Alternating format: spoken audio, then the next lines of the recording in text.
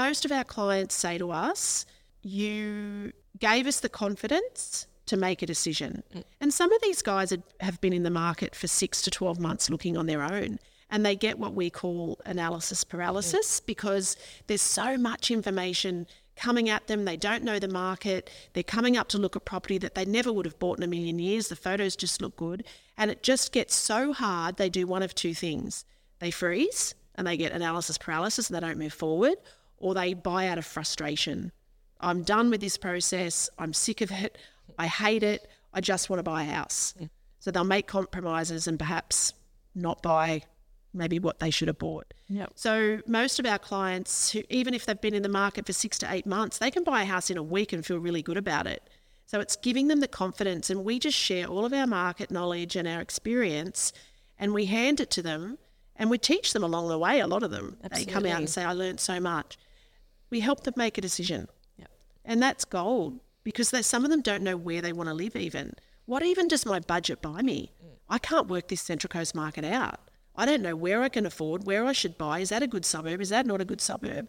What's around the corner that I don't know about? Does that flood? They don't know. No wonder they get analysis paralysis. Property transactions can be among the most significant financial decisions of your life. Hence, we're here to guide you, debunk the myths and misconceptions that cloud the industry. We want to help you move confidently through the real estate journey and give you a behind-the-curtain look into the world of real estate. We're Michelle Tucker and Linda Johnson from Spring Buyers Agency and Spring Property Management. And this is the Unreal Estate Podcast.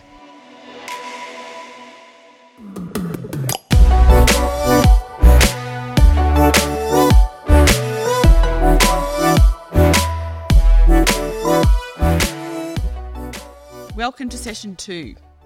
Here we go. I guess before we delve into it, we wanted to have a special shout out to Misha and David at the Studio Co for allowing us to run our podcasts here, our series here.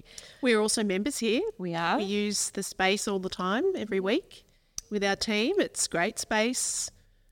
It's awesome because we don't really need a permanent office. We never have, really. Well, we don't so far because no one would be in it, so it'd be a bit of a waste. No, and it's great for the coast. It's multi-purpose. I guess we loved the interior design of here as well, of the Studio Co. It feels good. It doesn't feel like an office. No. We didn't want to sit in a boring office. No, well, I guess that's a good segue into our session 2. What are we going to talk about thanks, today? Misha and David. We love it here. So session 2, we're going to talk about what is a buyer's agent, because obviously we are buyer's agents. So we're going to unpack what that actually means today. What is it that we do? What are the benefits? How can we help people? And what do people say? How do we help them? You know, we'll share those comments. Because surprisingly enough, most people say exactly the same thing. No matter what they're buying, no matter how much they've got to spend, most of our clients have the same kind of feedback. They do, and I think there's still so much education that's required out there about what a buyer's agent actually is. A lot of people say they know what a buyer's agent is and maybe they've heard of it, but they actually don't know on a deeper level what it is or how we add value and how we can help. So, we're going to unpack that today. Well, when we started our business, most selling agents didn't know what a buyer's agent was. No. They knew of a buyer's agent, don't get me wrong, they did. There's also a lot of other terms that selling agents call themselves buyer's agents sometimes, but that's another thing we can talk about in a minute. But selling agents loosely knew what a buyer's agent did, but they were surprised to hear that It was probably more selling agents that had worked in Metro. In Sydney. Yeah. I remember they used to say to us, so do you have an agency agreement? Yeah. Remember? Or do you actually get paid? Yeah, like, are you just looking at anything or are you actually working for someone? Like it's... You go around Saturdays shopping for fun. Yeah, like there was a lot of... So I guess one of the first things we did when we started our business in 2020 is we had a lot of relationships already with selling agents. You'd been in Sydney for a while, so probably, you know, your network was Sydney and Central Coast. Mine was very much in the Terrigal area of the Central Coast because I'd been around a long time as a selling agent. So, and I was also working very closely with the developer and also with the McGrath team. McGrath projects. So, and, you know, I worked very closely with Jamie Woodcock, who is a fantastic operator, and he was very supportive of our business. Yeah, it's always been really, you know, fabulously he supportive. has, and huge thanks to Jamie.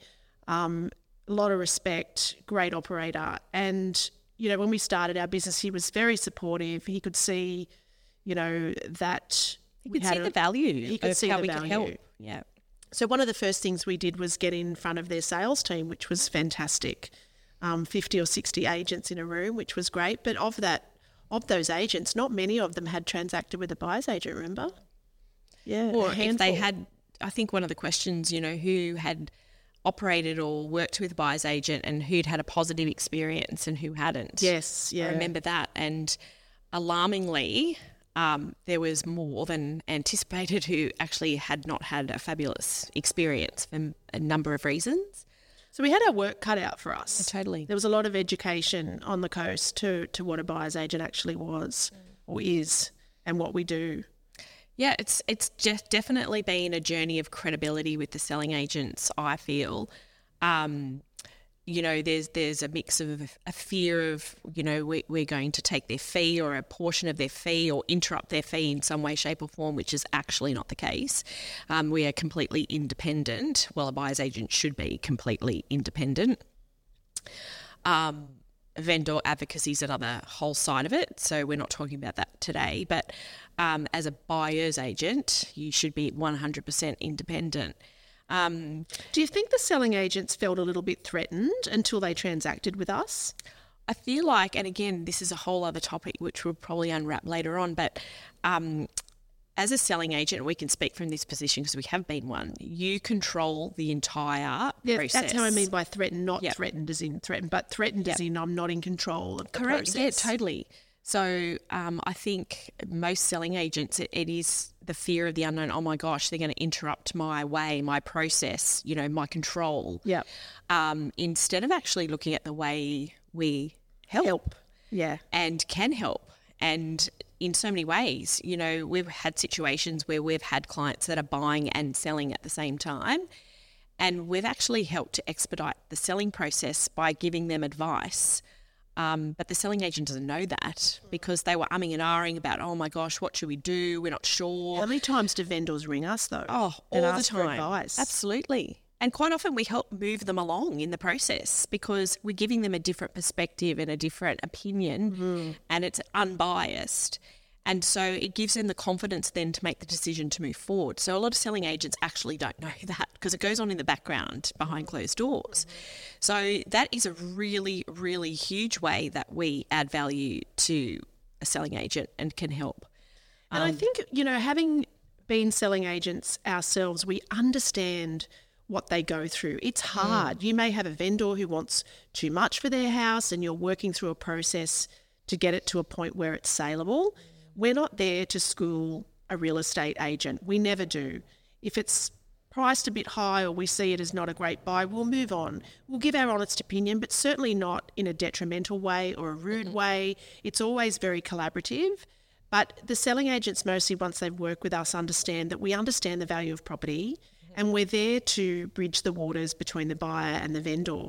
But what they quickly understand is a lot of that qualification process that they generally have to do with a buyer in prepping a buyer to understand the market, understand what the property's worth, understand the value of the property it may be in, what it offers or the location. We do all that for them and they're ready to buy. So by the time we get to the point of negotiation, they're ready to do the deal. So that's the feedback that we often get is the selling agents go, my gosh, that was so easy. I didn't have to do any of that. It was half the workload. Yep. And we're not touching their fee and the buyer's happy and the seller's happy. Absolutely. So our transactions with the selling agents are fantastic. They are. There's no argy-bargy and who's going to win. And you know what? In a negotiation, there's no such thing as winning. It's about coming to an agreement that everyone feels like we're there to get the best deal. Well, totally. Everyone is. Yeah, each side is. But at the same time, everyone feels like they've gotten something out of it. You know, no one's feeling ripped off or like someone's had it over them, or it's very respectful. And look, at the end of the day, it's as simple as this. A seller wants to sell for the highest amount, a buyer wants to buy for the lowest amount, and it's about us bridging the waters. And if there's a deal on the table and the agent, it works with us, if there's a deal to be done, there's a deal to be done. If it's not, then we move on. No hard feelings. So you don't need to have this battle of egos and all this nonsense that, I don't know, some people feel needs to happen. And I guess that brings us to another point. A lot of people ask us, who do you mostly deal with? Honestly, we did some numbers. This was sometime last year, I think. In a 12-month period, we'd bought, I don't know, like 50-something properties, I think it was. And we'd transacted with 38 different agencies. Not agents, agencies. Yep. So that goes to show the vast ground we cover, and that we're really working the entire market. Yeah, we're not dealing with one agent or only going to one or favouring an agent. We deal with, that's a big number. Well, that's a lot of agencies across we are the coast. Independent, and we take a cross-section of the entire market. We're not just after one agent's listings or one agency's listings. We're out there to find the very best property we can for our clients for the very best price. And when we say the very best price, it's not the cheapest price, or it's about setting them up for success. So it's about really understanding our client's brief and knowing what they can afford, because it's human nature that when a buyer has a brief or has a budget, they go out and they look for property, and naturally they look at the top end of their budget, but they don't understand the pricing or the pricing strategies. And so they miss out time and time again because they're looking at property they can't afford. So we help navigate that. And we don't want to buy the cheapest house. No. We don't want to buy the cheapest house because guess what? The house that's easy to buy, it's going to be hard to sell because no one wants it. Yep. So be very wary of the house that is easy to buy, particularly in a market that we're in. We've got low stock levels. We want quality property that will stand the test of time for our clients, because no one knows, the intent might be that you're going to own this property for 20 years. Great. Property should be a long-term investment, at least 10, to really, realise the capital growth. But life happens. Yeah, it does. Sometimes you might have to sell sooner than you thought, or there could be a circumstance that comes along. So you want to know that you've got a really strong investment. Yeah, it's got to be robust, and it's got to be able to withstand all markets, because as you rightly said, life happens. And it's, again, the buyer psyche, they are budget driven, not strategic. And so whether you're going to live in the house or whether it's an investment property, either way, it needs to be a really good purchasing and investment decision, so it can sustain whatever happens and your life decisions and anything on unless it's for a commercial, reason or some other, personal reason, but things like main roads on the side of the hill in the dark, damp, anything that's got a fundamental issue that's going to make it last on the list for tenants and last on the list for a potential buyer, we just don't entertain those properties. We don't even go look at them. It's just not a good purchasing decision. So, but buyers, again, don't know this because they get caught up in the photographs and they think it looks amazing, and they travel kilometres and they get there and they go, oh, wow, this is not what I thought it was. And they've wasted a whole weekend or a whole day, given up time with their kids and work and whatnot. So again, we save all that time. And that's probably brings us to the, how do we help our buyers? We've got a list. There's probably 10 things that we have broken down where we really help our buyers, and time is one of them. Mm-hmm. You've got to put a price on your time, and the longer it takes to buy a property, the market could be moving, and you're investing all that time and you're still not really understanding the market and what you should be paying. So, yeah, time's one. But the other one that we're always asked about, the buzzword, which can be a great way to buy property, so off-market. Probably the most talked about item on the buyer's agent list. And yes, we buy off markets. We bought 2 last week. We did. And they're a great way to buy property sometimes, not always, but you need to have the knowledge to know what are the good off markets and what are the ones that are just taking advantage and potentially just wanting a great big price. Yeah, and I think it's important. So our definition of an off-market is perhaps different to others. So for us, when we buy off-market, they're not emailed out to a database. So when we classify a purchase as an off-market, and so our number that we advertise that we've purchased off-market is probably a little lower. And the reason is because they're actually true off-markets. And so true off-market is they haven't seen the light of day. So they're manufactured. Mailed out to 10,000 people on a database. They're all over social media portals. Like they literally are manufactured out of a conversation or an opportunity, and it's timing, it's our expertise that bring this together. So, and it can take a long time. It's not just, instant, because quite often these opportunities are actually not ready. They haven't engaged a solicitor yet. They haven't, done any sort of preparation. So these transactions are quite lengthy, can be, and they don't always come off. So why would, and this is back to helping people out there, not just people that work with us. So let's say you're a buyer and you're going to go it alone.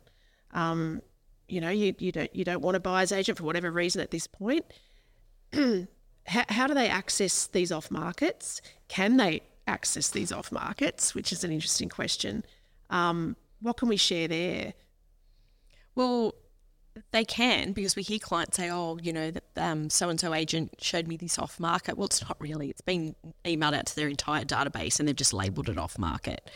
There may be situations for sure where a selling agent may have sold for them and then introduced them to another property that's, so in that sort of situation, that may happen if they know they're qualified and ready to go. And then begs the question, how do they work out if it's the right price? Yep. You've got to have a pretty thorough knowledge of the market to know, okay, I've got this fantastic opportunity. This selling agent's told me about this off market. What do I pay for it? Am I overpaying because it's a secret? Mm-hmm. I've got no other social proof of anyone else involved that what it's worth. So how do you then work out whether it is a good buy? And how do we value property? Some might say, well, how do you work out what a property's worth? When we're operating in the market every single day, you and I are working, this is how we used to price property as a listing agent. So have been doing this for a very long time.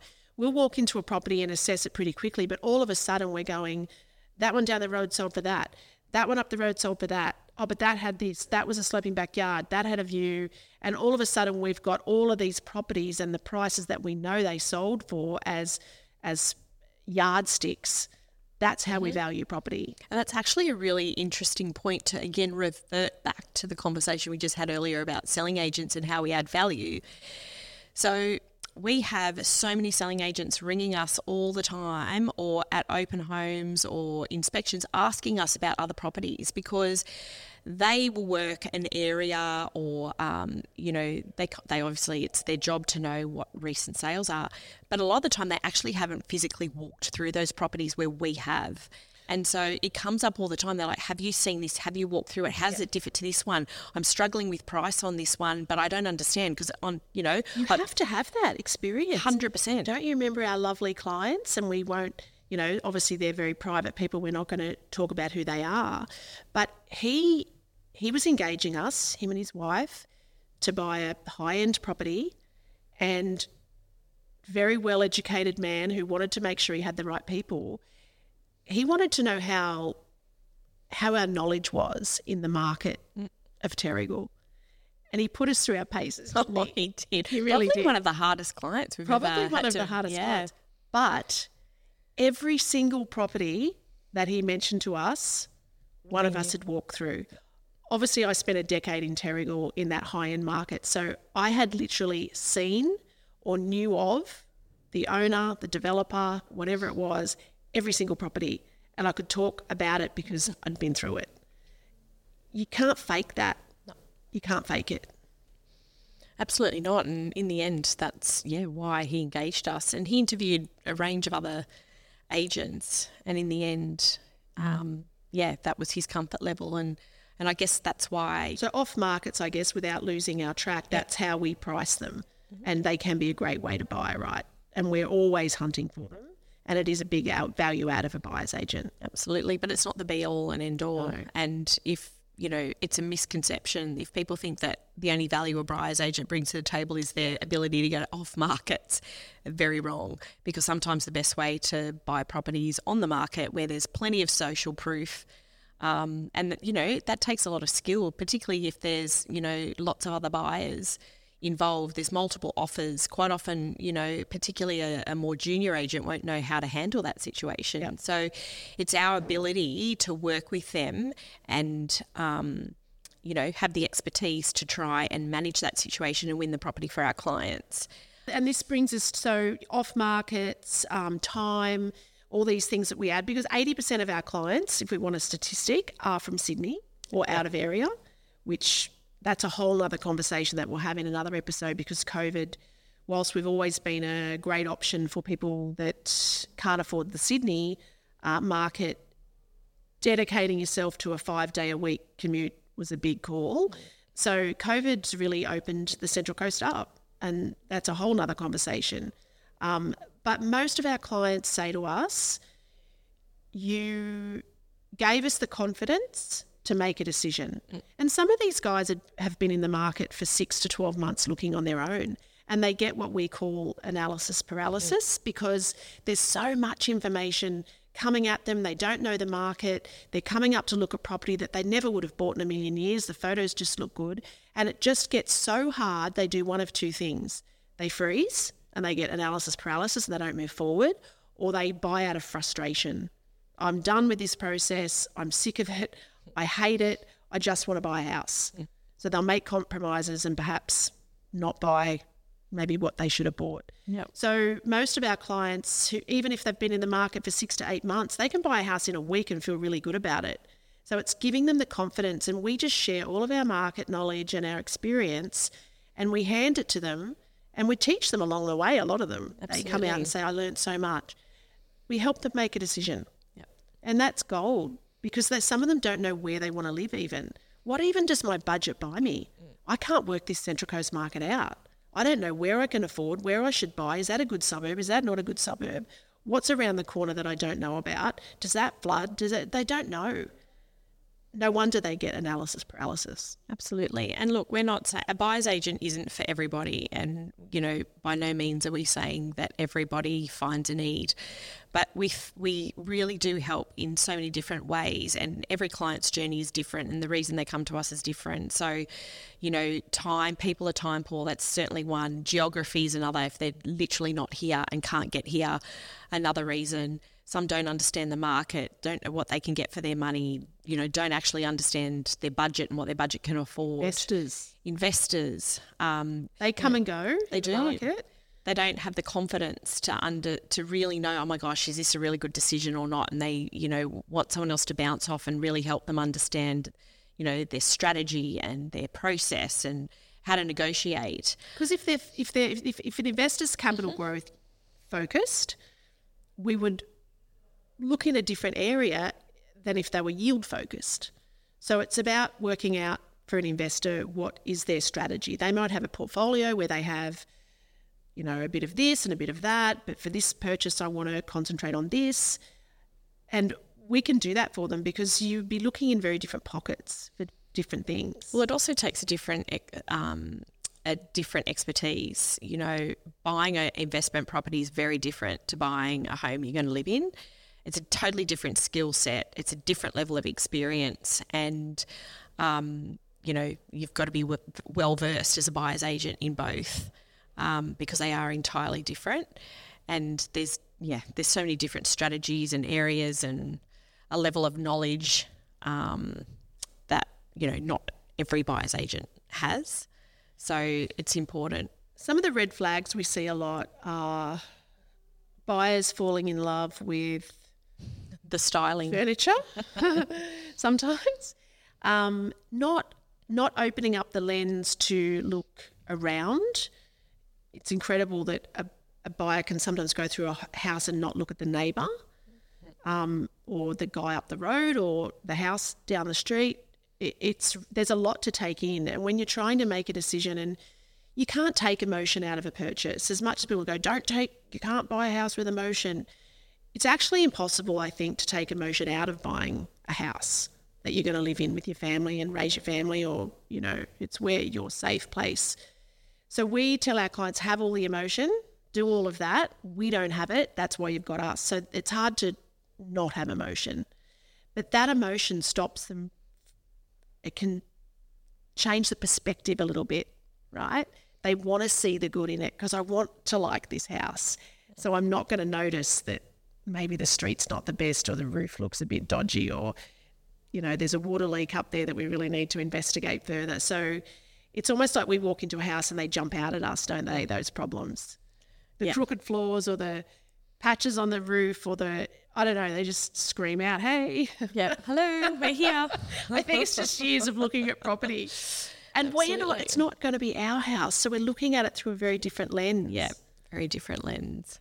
So all of those things stand out a lot to us, which is good, but also quite often the emotion takes over, and buyers get caught up in FOMO, fear of missing out. So, they're listening to, the agent talk about other buyers and talk about price, and they get this situation where they are like, oh my God, if I don't do that, I'm not going to get it. And instead of, taking a step back and, really thinking about their decision and not being put in that pressure cooker kind of environment. And that's, again, where we come in and, can really help calm down the situation and think it through and talk it through and come up with the best strategy and not be pressured into a decision. I think mainly too, like if you're a buyer who doesn't have the relationships that we have with the selling agents, like when you think about it, there's not too many selling agents that we just can't pick up the phone and go, hey, how you going? Like, we don't hang out at barbecues, but we know them all.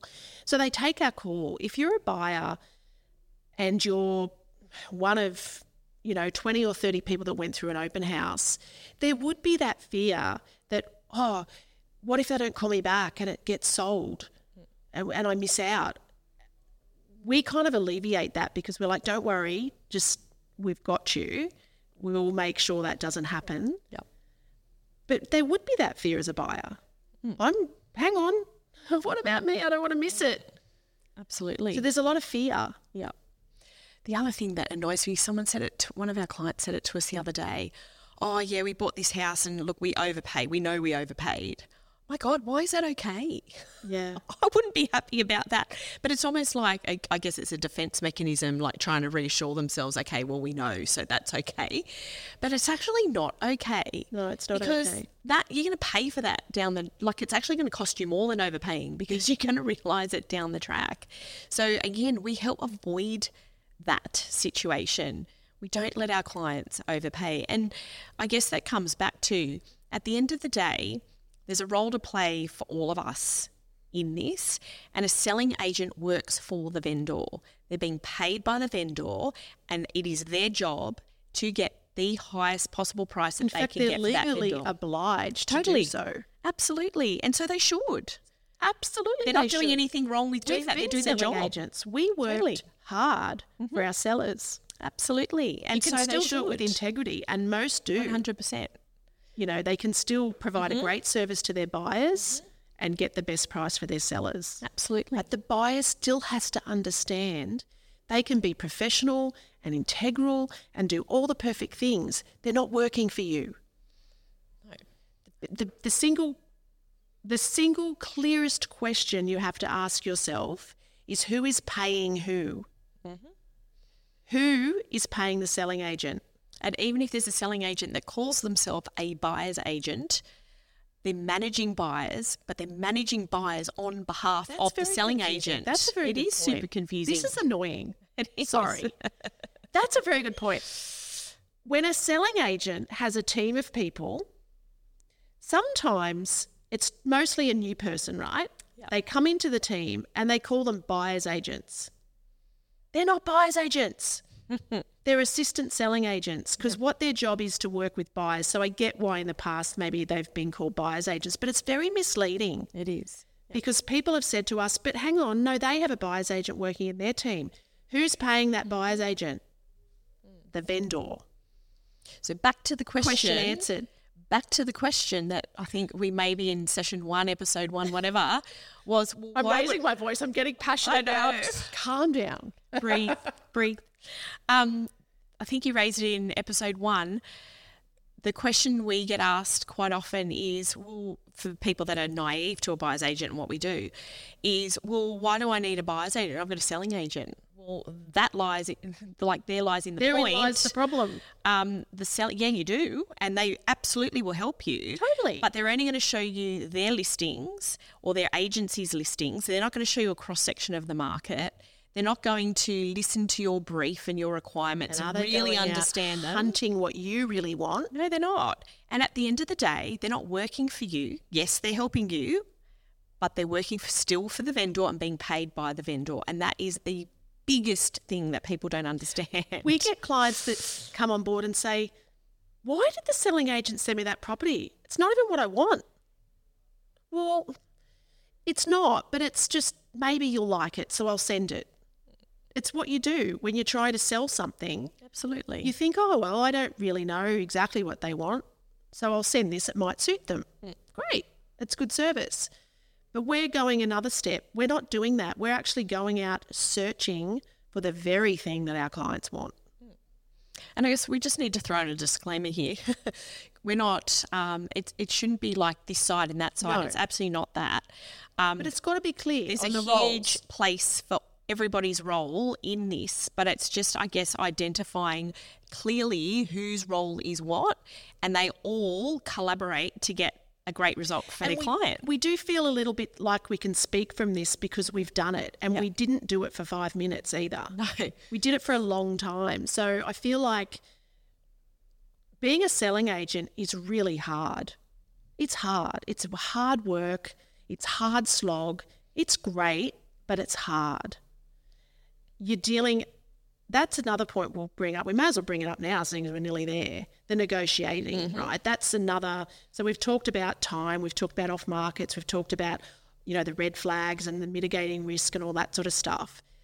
But let's talk about the big one, negotiating. Some people go, I don't know how to negotiate a house. You just, make an offer and see where you go.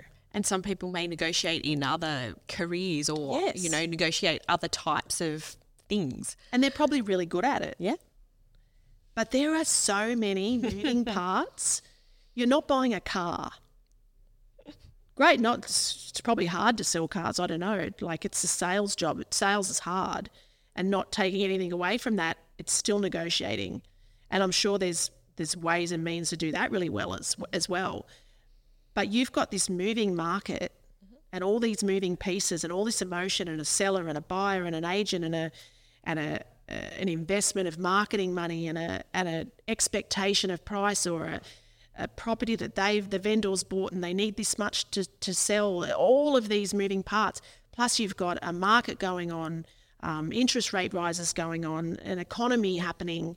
All of these things that make negotiating harder.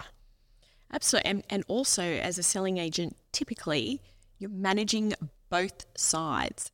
This is the point that I was trying to make. This is the crucial, critical side of it. As a buyer's agent, we negotiate property, right? We do. But we're not really true negotiators as buyer's agents. We are. I'm not trying to take anything away from being a buyer's agent and you need to negotiate property. But the buyer's agents that haven't been selling agents, have they ever negotiated the both sides? Because that's where the true art of negotiation comes in, right? 100%. How many times have you on the phone to your vendor, on the phone to your buyer, on the phone to your vendor, and you got to handle that. On the auction floor, going to your vendor, going to your buyer, going to that buyer, going back to your vendor, and you're the whole time respectfully and without overstepping and making sure everybody gets the right opportunity and not. That is the true art of negotiation. 100% it is. Yeah. And that's where the buyer's agents that haven't done it don't understand the selling agents and how hard it is. It takes a lot of years of experience to do that well. And there are some awesome selling agents on the coast that are fantastic negotiators. So how, as a buyer who you've bought one house, no house in your life, 2 houses, How are you going to go against those skilled negotiators? That's the question. Absolutely. So when you ask yourself, why do I need a buyer's agent when I've got a selling agent, maybe those things might come to mind. Because they're going to rock and roll you all over town. Aren't they really? Absolutely. They'll see you coming a mile away.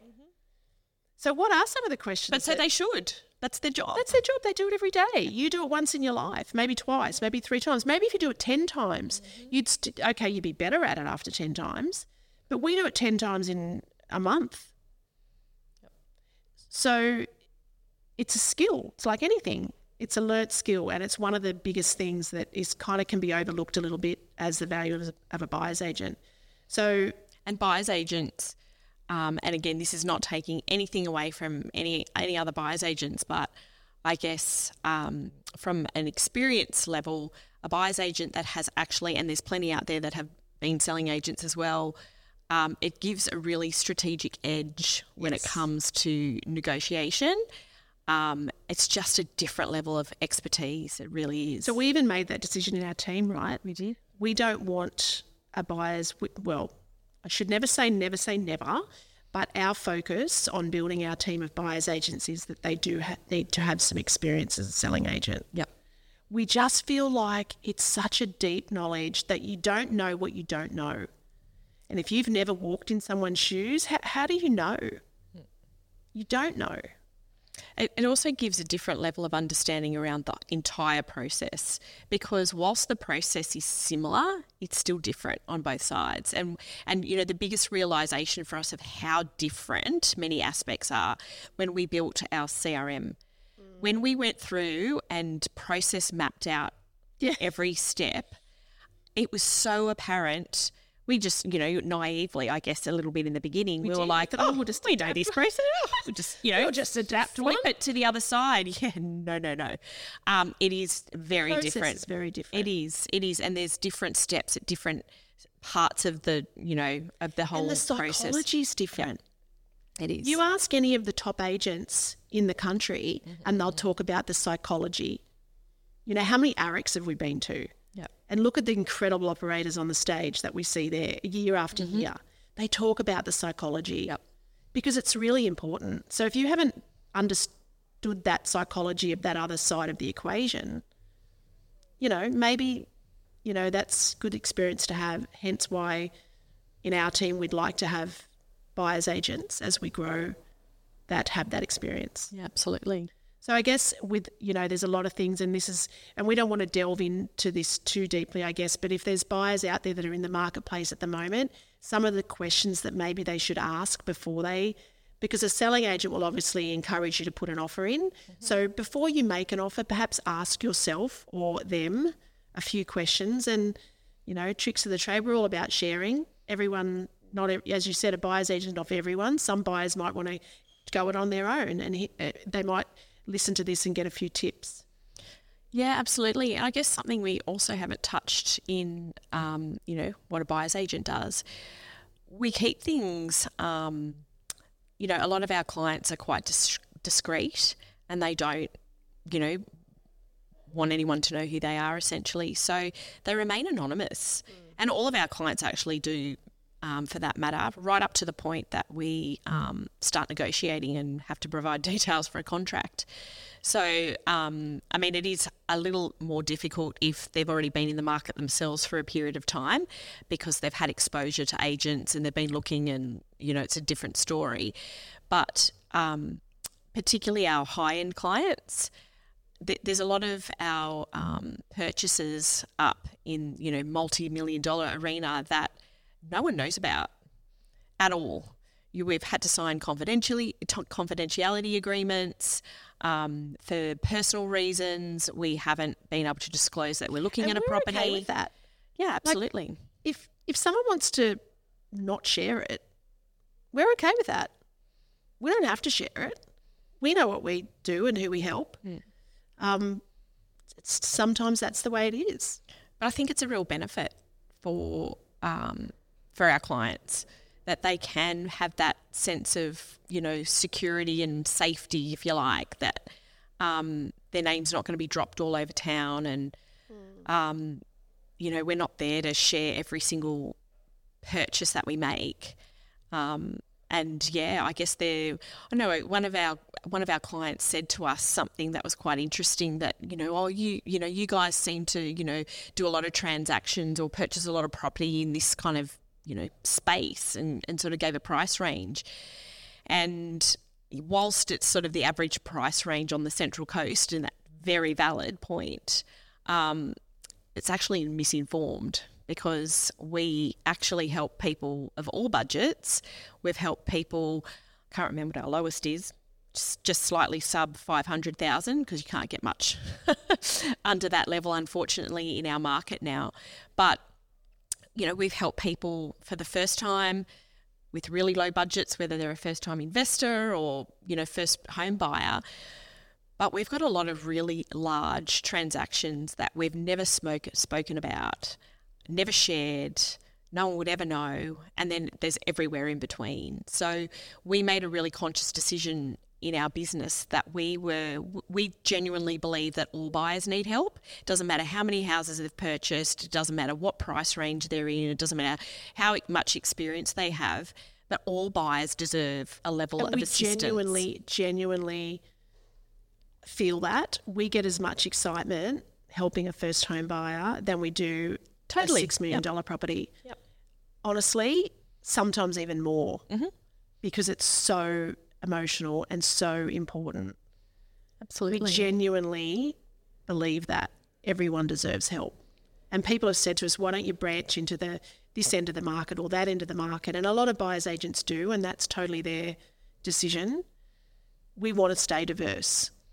Yeah, I think it's important because the market is diverse and also markets know come how and it go. changes. Oh, it's so volatile. You know, because we've been doing this so long, we've been through the GFC, we've been through COVID now. We have lived through so many fluctuations in the market, and they all bring about different challenges and different, you know, things to navigate. And again, that brings another perspective to what we do. And so we are very well aware that different corners of the market, you know, come and go at various times. And so, again, that comes back. We want to be there to assist no matter what the market is, no matter what's going on, you know, cut out the noise. And at the end of the day, no matter what the market's doing, we have no control over it. But property will always transact, always, because property transacts because of life. Different things happen, life, you know, births, deaths, marriages, you know, all sorts of things. And so no matter what is happening, we just cut out the noise and we focus on the here and the now and deal with what's going on to make things happen. You know, probably a great thing to ask a buyer's agent, if you're talking about engaging one, is how many market cycles have you seen? You know, markets cycle in and out, and it's important to understand that, not just, you know, there was quite a lot of agents enter the market, both selling agents and buyer's agents, during the COVID boom. And I can honestly, hand on heart, say what I saw those selling agents go through, which would have been hard in a way, having, you know, 100 people at an open home and having multiple offers. And I don't mean multiple, I mean like 20 offers on a property. And aggressive, like people literally making threats be using and all them sorts of things. Yeah, I never operated in that market. I started in real estate in 2007, and yes, I saw the GFC. If we had 2 buyers on a house, we were doing a happy dance. Honestly, I've never, ever operated as a selling agent in that zone. So there was a lot of selling agents who entered the market with that happening. Well, when that stopped and they actually had to look for buyers, they were like, hang on a minute, what's happening? What's going on? Where are the buyers? So you've got to manufacture those deals then, right? Mm-hmm. So, yeah, it was interesting to see what happened in COVID, because that would have been, as much as it was great and no one's, you know, a lot of selling agents made a lot of money in that time. It was a fabulous time in the market. It was also a hard time. They would finish their Saturday and literally have 300 calls or inquiries they had to get back to. How do you do that? Yeah, so it was all so challenging, and there was a lot of emotion and FOMO in the market, and people were getting very abusive, and there was all the stress around COVID. It was crazy times. Absolutely. So I guess in I guess wrapping up this session. So I guess We today said we're going to give some tips around negotiating. What would be some of the questions so we can leave the buyers out there? Some of the questions around the timing of an offer. What sort of questions would you ask? Because when the selling agent says, okay, great, you love the property, give me an offer, I would probably say one of the first things is look at the timing of it. If you've just been to a first open home, will they sell after today's open home? Or are they wanting to go through a process? Are they committed to a few weeks? Or potentially you've got into the property before the first open home, maybe on a Wednesday or a Thursday, and you're being encouraged to make an offer. Are they going to sell before that first open home? Because if you do make an offer and it's a strong offer, be very aware that that will set the bar for what happens at the open home. So I think that's an important question to ask, right? Yeah, absolutely.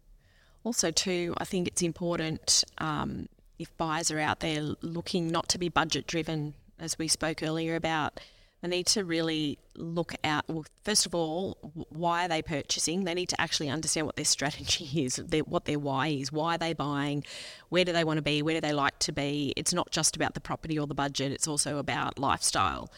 All those things marry together. So it's about going in with a really clear understanding and understanding what has sold in the market, not what the asking price is. We often tell our clients to go to the sold section.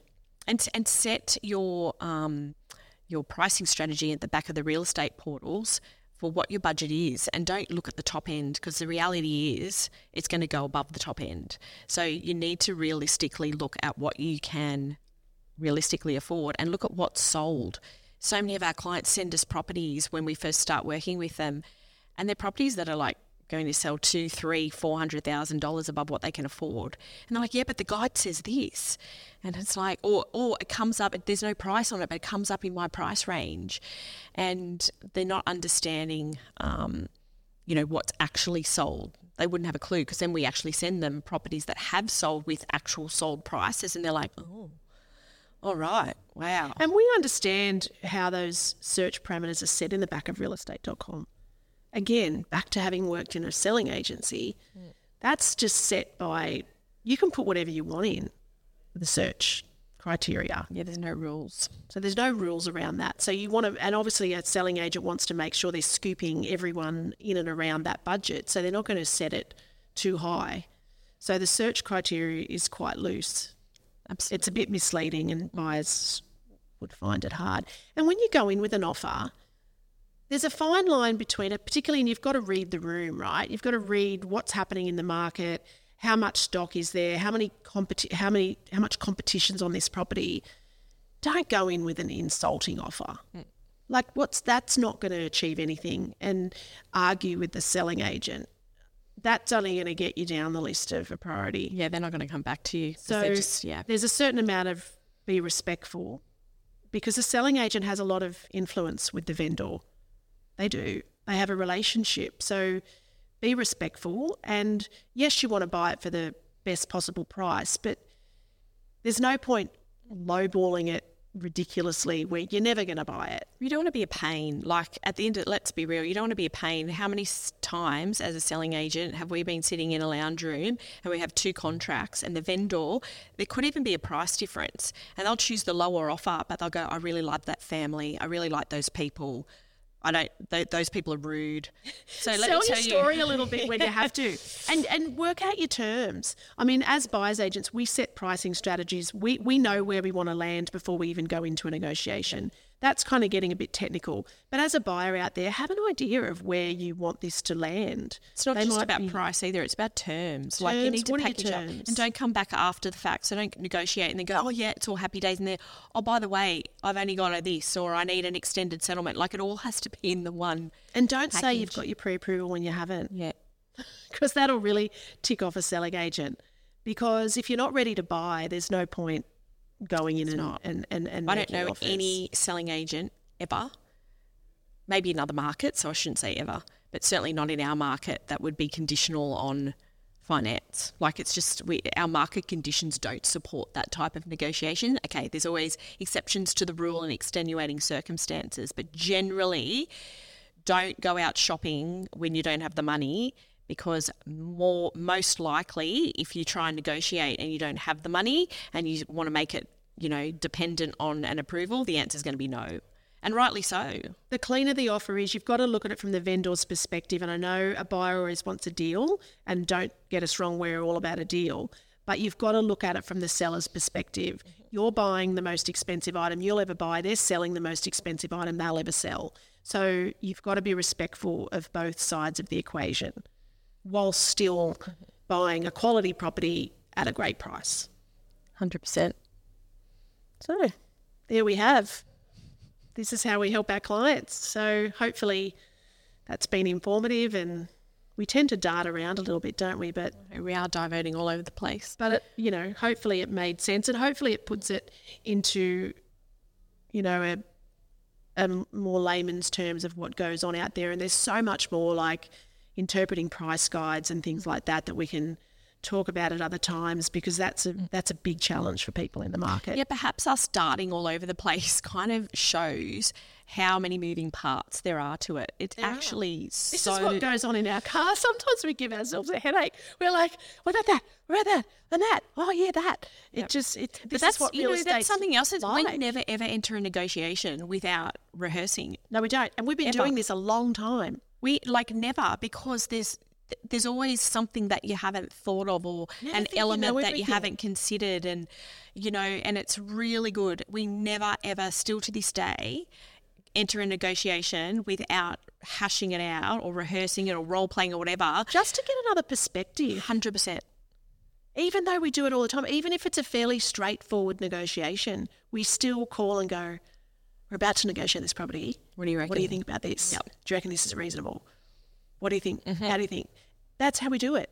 Because we're not, you know what? Every single negotiation from 20 years ago, you learn something new every time. They're never the same, are they? They're never the same. And never, we ever. still come across things occasionally, not too often these days. So I guess that's another tip for a buyer.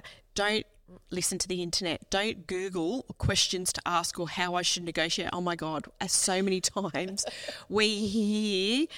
Oh, gosh, it's cringy that we hear buyers who've obviously read somewhere on the internet or got some list of questions or anyway, they've listened to some guru and they go in and it's just like, oh, my gosh, that is just so off the mark and not correct and not well informed. What about that thing I read the other day? You can't learn. It's not scripted. I hate to say.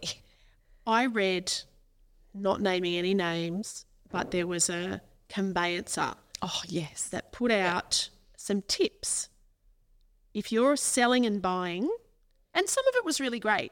If you're selling and buying a house and you don't know the process, because that's a big sticking point at the moment. It's why there's some of the reasons why the stock levels are low, because sellers are worried they'll get stuck without a house if they sell. So this particular article was aimed at if you're selling and buying. And it was some great things about bridging finance and, be careful and the timing and all that kind of stuff. But the advice was, if you haven't sold your house yet and you're buying a house, you can make the purchase contingent to the sale of your house. I'm sorry. I don't know what ChatGPT textbook that came out of. But I'm telling you right now, on the Central Coast, Lake Macquarie, Newcastle, if you said to the selling agent, I'd like to make an offer on this property, please, and I'd like to make it contingent on the sale of my home, you'd be laughed out of the property. 100%. It's not going to happen. So it's a little bit misleading, because a seller would then think, oh, great, I can make my offer contingent on the sale of my house. That's a great way to do it. And maybe there has been a time for that in the past. I vaguely recall back in the day, a long time ago, where that may have been a strategy. In the dark ages. Yeah, well, I am pushing 30 years. Anywho, but rarely, again, extenuating circumstances. And maybe in COVID, when everything was flying out the door, maybe that might have worked then. Don't even think then, but just saying there's a very rare circumstance. Well, it's too much risk for them. Why would they do that and just say they agreed?